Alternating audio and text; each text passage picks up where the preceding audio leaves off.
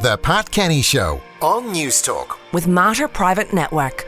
During current restrictions, don't ignore your health concerns. Our expert team is ready to help. Luke O'Neill, Professor of Biochemistry at Trinity College in Dublin. Good morning. Good morning, Pat. How's it going? It's going very well. Now, let's talk about therapies today and that life-saving antibody cocktail that Donald Trump was given. It was very experimental at the time, but it probably saved his life. It probably did. Yeah, it was certainly a factor, Pat. This is an antibody made by Regeneron, is the company. And we've spoken about this before a few times, actually. And it's an antibody that targets the spike protein. So it's a bit like, if you get a vaccine, you make your own antibodies. But of course, you can use antibodies as therapies. And this was tried on Trump. Lots of trials were run. It's being used widely, actually, all in America and in places. And in fact, even in Ireland, it wouldn't surprise me if they're using it. But the MHRA in the UK have now fully approved it for use in the UK.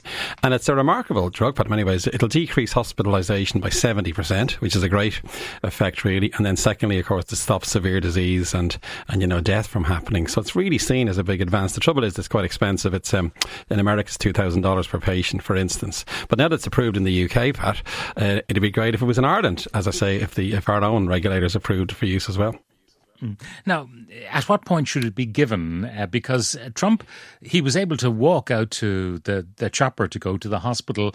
So he wasn't, if you like, on death's door at that stage, although he wasn't a well man. That's right. Well, as ever, Pat, prevention is better than cure. So the vaccine is your first option. But if you can't get a vaccine, or maybe you're immunosuppressed, or you've cancer, or whatever it is, this is the second option. But it's very important. The earlier, the better.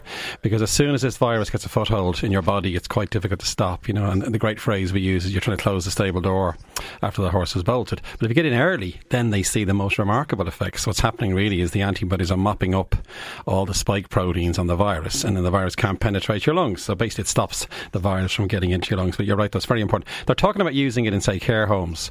If there's a case in a care home, give everybody a shot of this antibody, for instance, is one possibility, But certainly the earlier the better is the real message. And you're right, Trump got it very early on in his disease. Now, they're mixing different antibodies. What's the rationale behind that? Yeah, there's two antibodies in this product. It's called Ronapreve, by the way, is the trade name. Now, the other thing to say is other companies, Lilly, GSK, they've all got antibodies, by the way, and they're all racing now which is great because it's competitive, Pat. But they often combine antibodies just in case a variant crops up that dodges one antibody. There's a second antibody in the mix, and then you lessen the chance of the person not responding to it. And this often works in drugs, by the way. Combination of drugs can work better, So Ronapreve itself has two separate antibodies, which means it will work against any variant, it looks like, which is the good news as well. Now, you say it's expensive at $2,000 a treatment. You'd imagine when it was an experimental product that it would be expensive, making it in limited quantities. First of all, is it easy to make? And if so, would it become cheaper with mass use? It will be competition. That's why it's good, Pat, to have at least three now coming down the track, remember, so between different companies that create a competitive environment that affects price. They're expensive to make, though. I mean, the vaccines are much cheaper to make than an antibody. But in Ireland, we've loads of our biopharma plants are making it. Antibodies are used for many diseases already, you see. So Herceptin is an antibody, for example, that's used for breast cancer. So companies are well used to making it. Just the ingredients and the protocol to make them are a bit more complicated. But what's amazing about it is the US are using it widely. In the US, of course, the disease is running rampant. The US have ordered 1.5 million doses to give to people who are at risk, and it's free. So in other words, the US administration are paying for this antibody for people who are in severe case in the US. And of course, in the UK, the NHS will pay for this. So in other words, it won't cost anybody anything. The governments are going to pay for it because it's so important. This is literally saving people's lives, you see. So again, the cost wouldn't matter to the patient so much. Obviously, the health service, it can be a huge burden if these things are so expensive. But our prediction is that the price will come down. Now, it reduces the prospect of hospital admission by about 70%. And you look at the cost of a hospital bed. I mean, a few nights in a hospital and you've paid for the treatment. Absolutely. If you can keep someone out of hospital. Yeah, exactly. And that's the health economic argument, hugely important. And then remember, it'll more than likely stop long COVID as well. And that can be a burden on the health system because if people have long-term symptoms and so on. So you're right, ultimately there could be a saving. So the price, but the comparison to a vaccine, Pat, which costs $20, this kind of thing, so there is a big price differential there.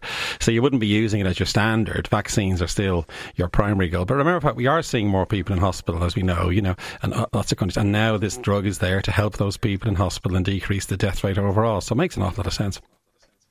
Now, the second therapy we're going to talk about today is proning, and an Irish doctor at the heart of it. Yeah, very important. But we discussed this before. Remember, we've gone through most topics over the past year or so. But proning was suggested over a year ago. And what this simply means is putting someone on their tummy. And it was first invented, if you like, in 1976 by a nurse called Margaret Peel. She gets the credit for this with people with respiratory distress. They realised if you put someone on their tummies, they breathe a bit more easily and the lungs are under less pressure. And that was always an idea for COVID. And it had been shown to work a bit, But now, a really good trial. Barbara McNicholas is the doctor's name. She's in UIG. She led it, which is tremendously an Irish-led investigation in the Lancet. And it was 6 randomised controlled trials in Canada, France, Ireland, Mexico, and the US and Spain. You can imagine the scale. That was huge, And lo and behold, proven in the clinic to really be a benefit to patients.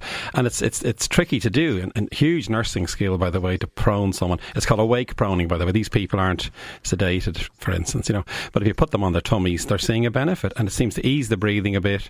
You get more oxygen into their bodies. And Barbara herself, I saw her interviewed yesterday actually in The Independent, she said it'd be good for poorer countries who can't afford ventilators. This is a way basically to get more oxygen in, which is what ventilators are trying to do anyway. It's a very simple thing. Just put someone on their tummies, and the longer you stay in your tummy, the more efficacious it is. So quite a simple measure there can be widely adopted, really. Now, the next is the possibility of a pan-coronavirus antiviral drug. In other words, all coronaviruses might react to this.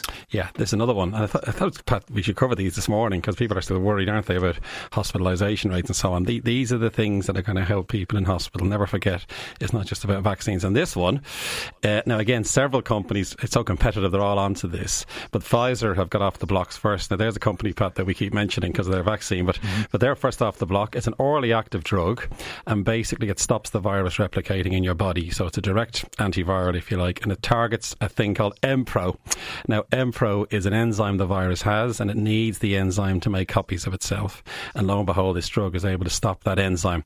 And you may know HIV protease inhibitor. They're called proteases, by the way, these class. HIV protease inhibitors. HIV is a protease as well. It works for HIV. So everybody knew you could get an inhibitor of this sort of process, and then it would work. And now they've got really good data. Now, they're in the middle of their trial. So we've got to wait, obviously, to see what the massively double-blind placebo gold standard trial is being run at the moment. But a lot of excitement of this, because not only would this work against COVID, any variant it'll work against, and any coronavirus, which includes SARS and MERS, and even ones that cause the common cold, because they all share this Mpro. This target is common to them all, And so therefore, this is seen as another real prospect to treat people who've got the virus on board.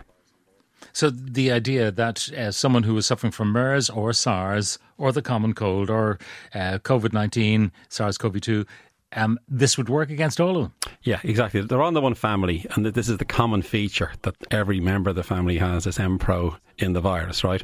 And so therefore a drug that blocks that then, because it's shared among all the coronaviruses, would work against it. And it was first developed, by the way, against SARS-CoV-1, the one that causes SARS. Pfizer made a drug for that and then realised, we can tweak it a bit now, make it even better, and it will work against SARS-CoV-2. And they've proven that in animals and in various tests.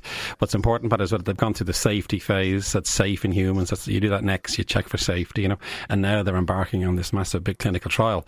And you're right, but if it works against COVID, remember it'll work against any variant, so our fear of variants begins to dissipate. It's orally active, so you can take it as a tablet like we do with HIV, of course, and AIDS, and then ultimately, Pat, if it's really sort of shown to work, if you have a few sniffles from a cold caused by coronavirus, you can take it as well. So finally, Pat, there may be a treatment for colds, which we've never had and we've been looking for decades, So again, a lot of hope. And then, as I say, several companies are developing similar drugs, because companies are very good at targeting these kinds of things, so a lot of progress there. And how expensive might it be?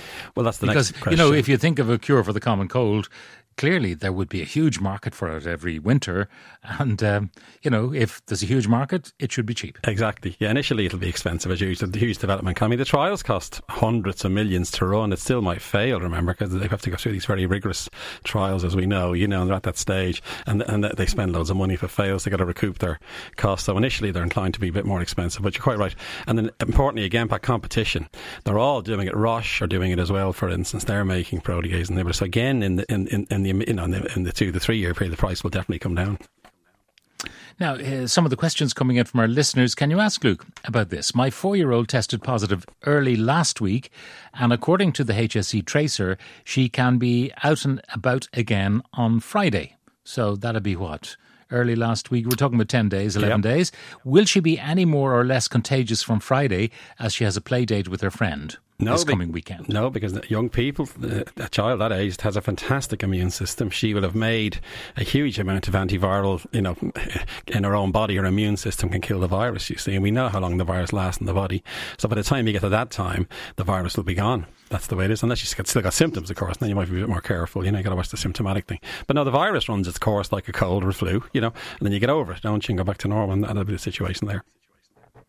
Even though a PCR test might show you still have shreds of the virus, you would not be infectious. That's exactly right. Now, Ed wants to know, what's the story about the COVID vaccine from India, which is DNA-based, he says?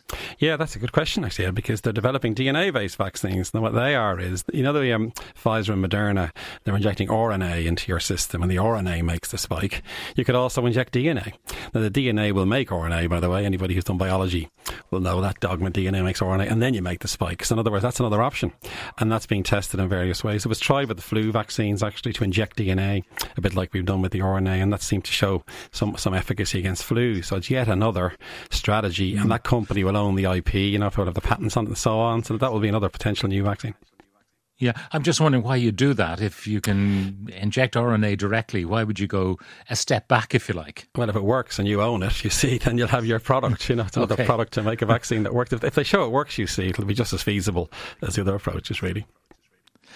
Can fully vaccinated people socialise in anti-vaxxers' homes? What's the level of risk to them and to us? That's from Megan.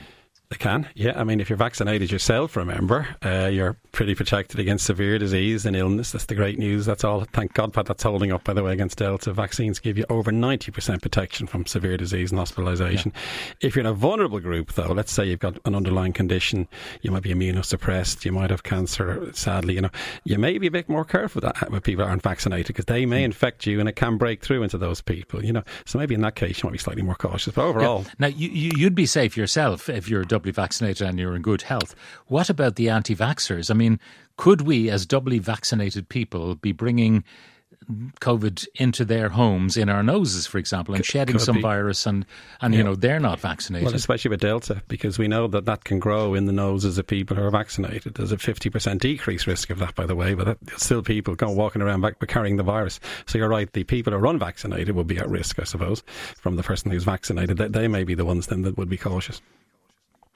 Can you ask Luke if there's been a review or update on the incubation and isolation periods when you were exposed to the virus? There has with Delta. And again, Pat, as ever, this is science by the day, isn't it, in a way? We're looking at this every single day almost, and there's some evidence now that it's shortened with Delta.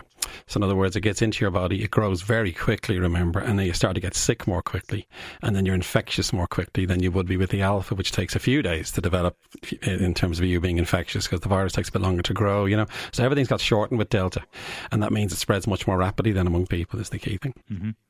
And what about being isolated? Do you have to isolate for longer or shorter or the same? Same. But just to be on the safe side, they're saying keep it the same period, just to make sure.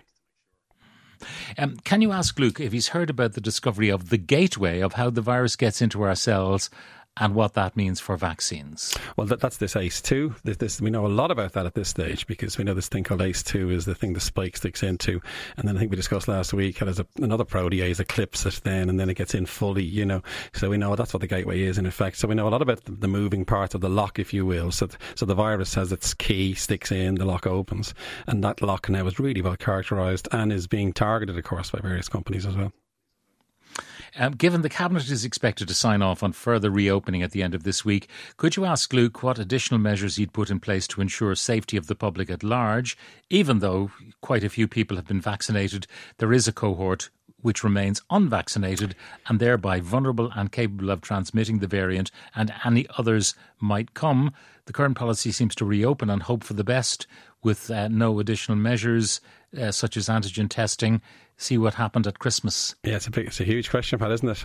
And it's slightly beyond my pay grade to answer it, to be honest. But I think what I would say is this. I mean, clearly, the Delta's out there. That's changed everything, really. So we need to be a little bit careful. But we have to start reopening. But we all agree with that now, don't we? My former colleague Paul Moynihan was saying this, and I agree with him 100%. We need to get back towards things. But clearly we observe certain things, like crowds, and we'll have to wear masks indoors still, you see. And then antigen testing is a key weapon. They'll still be in place for the foreseeable future, sadly. And what did you make of the scenes at Croke Park? We will be talking about those later on. The good and the bad, poor Cork, and the good is Limerick, but the ugly is the lack of mask wearing. Well, I'm hoping they're all vaccinated, Pat, to be honest. Let's hope there was now we know there's a high level of vaccination. Remember, it's 85% now of adults are fully vaccinated. So let's assume there's 85% coverage in that crowd, and that's a big benefit, basically, but it was still slightly unnerving to see those scenes, I must be said. Yeah. I was reading an article yesterday, says another listener, about whether boosters should be used on the general population, accepting the vulnerable will be done. The argument was that people who aren't at risk would be better off being exposed to the virus and building a natural immunity. What do you think? That's a reasonable... Remember, your immune system is a fantastic thing. If you pick up an infection, you will develop immunity against that virus, you see. And now vaccines are better at creating this protection, by the way, but still natural immunity is a good thing, obviously, I think the view would be, Pat, we give the surplus away. Remember the old argument we said before, boosters to the vulnerable and the older people. The other people don't really need a booster at the moment. Give that away to developing countries and then come back to them next, basically. That would be the view that the WHO has, which I would agree with. All right, Luke, thank you very much for that. Luke O'Neill, Professor of Biochemistry at Trinity College in Dublin.